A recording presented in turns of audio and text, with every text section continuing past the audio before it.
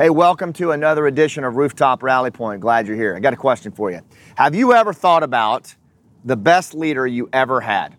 Have you ever thought about the leader who you would run through walls for, who you would climb up the proverbial ladder onto the rooftop and stand shoulder to shoulder with?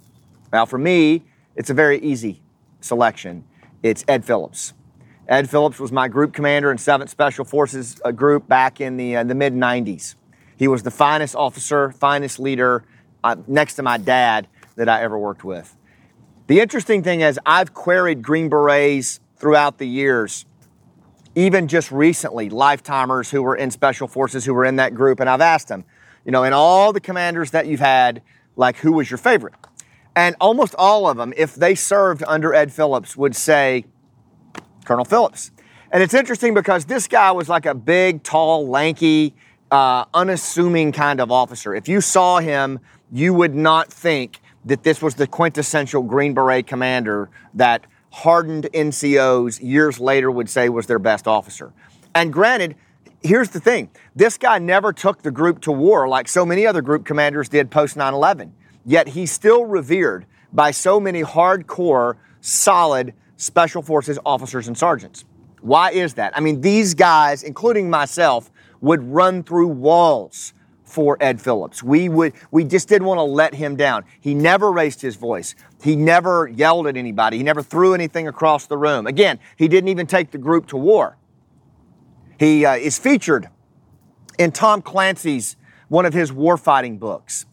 And what made Colonel Phillips such a powerful leader, I believe, was his use of reciprocity. In the last few weeks, we've been talking about, as it rains on my damn head, Wes, we've been talking about Lawrenceian skills, right? Those same kind of old school, timeless skills that T.E. Lawrence used in mobilizing the Badou tribe during World War I to come together and take action. Those same skill sets Green Berets use in trust-depleted areas, and they are essential, vital, the cornerstones of rooftop leadership. This is how you make human connections and you move people to take action. So, we're talking about Lawrenceian skills, the Lawrenceian approach, the interpersonal skill set, building rapport, and understanding reciprocity is essential for leaders today. I don't care if you're the president of a commercial bank. I don't care if you're the founder of a nonprofit or if you work in sales, right? Your understanding of reciprocity is essential.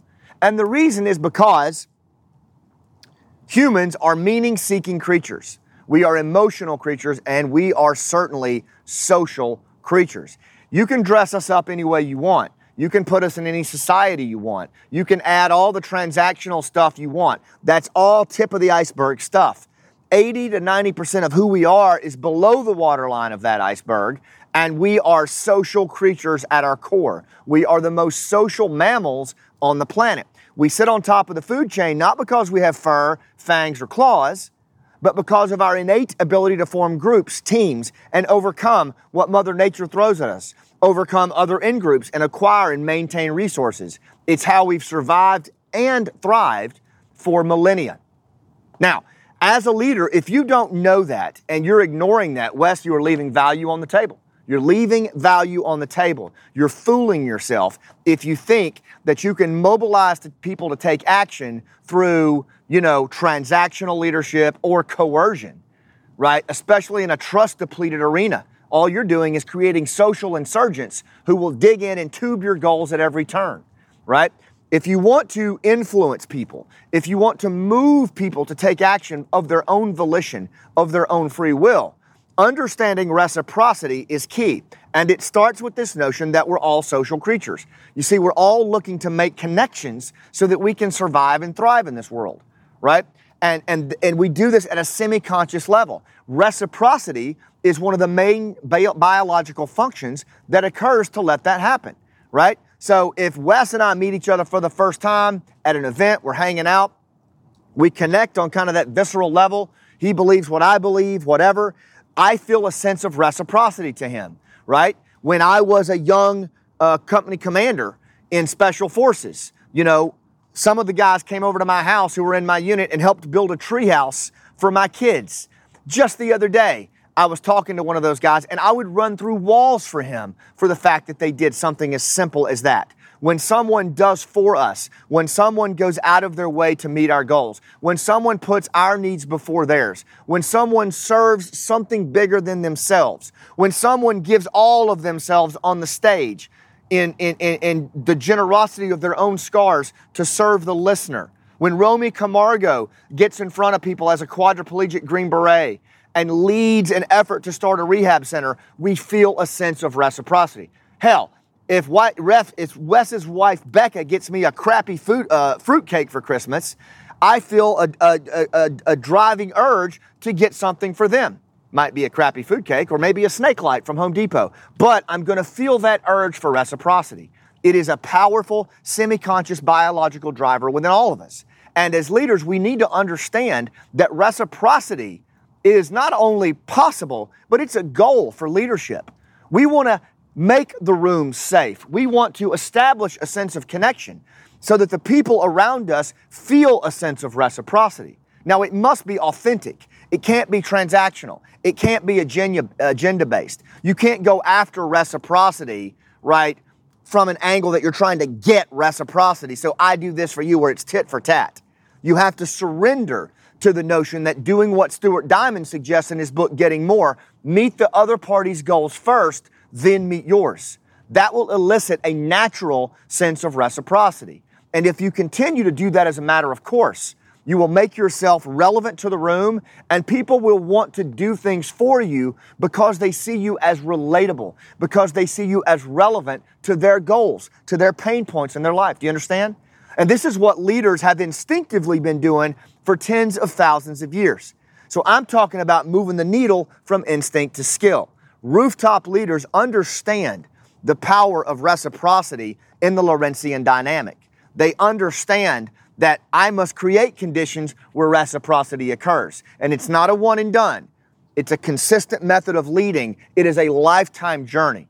And if I do that, and I've seen it so many times, not just with Big Ed, but in my own life, I've learned how to build reciprocity with people. And the way it shows up is so powerful because people don't want to fail you. They want to do for you because you go out of your way to do for them, right? It will elicit powerful actions, ultimately even loyalty. Now imagine that with your customers, with your clients, with your associates and employees, even your children, right? As my kid Cooper gets ready to go off to school, I'm seeing the level of reciprocity that we have with each other. You know, the fact that we show up and fight for each other so much. I mean, just recently he worked with Wes and he did a birthday video for both Monty and me that took 6 months to put together, getting people from all over the world from our past to send us video messages and then having Wes edit it. He's 18. That's reciprocity. You pour yourself into the other party, you meet their goals because it's the right thing to do. You serve a purpose bigger than you because it's the right thing to do. You go up on the rooftop by yourself and you stand your ground and others will follow out of reciprocity. It's just how it works. And the people who understand that, they're going to have the competitive edge in the 21st century. I want you to try this. Find one person in your life, your kid, your spouse, someone at work, and I want you to make a genuine effort to find out something that they have as a goal, something they value. It can be something small. And I want you to really ask thoughtful, open-ended questions that allow you to get at that. And then I want you to validate that that is indeed their goal. And then I want you to look for a way to help them meet it for no other reason than to help them meet their goal because they are relevant to your life. And if they go, well, what's in it for you? What are you doing? Because you're relevant to me. And I want to help you meet your goal. And then I want you to notice what happens as you do that. Give your spouse a neck rub. Try it a couple times. Reciprocity is a powerful thing. We have to learn to understand it for what it is. We can't be transactional about it, but we move that needle from instinct to skill and we get cognizant awareness of what reciprocity offers. And the Lawrenceian skills start to take on a whole new power. If you like what we're doing here, if you like this kind of leadership, if you're tired of the transactional crap, you should seriously consider coming to our Rooftop Leadership Live event. It's October 4th through the 6th right here in Tampa, Florida. You can go to the website, rooftopleadership.com. I think it's events or training that you can click, go right to it. And we'll also put the link down below here. And be part of this thing. Be part of this experience where we go deep on reciprocity, Lawrenceian connections, particularly around story and narrative competence. It can change how you show up at work, how you do your sales, how you present from the stage, how you pitch to your boss, how you talk about vision to your people, right? If you're running a nonprofit, if you're a mid-level manager, if you're a CEO of a Fortune 100 company, Rooftop Leadership Live is something you should check out, all right? Thanks for what you do, and I'll see you on the rooftop.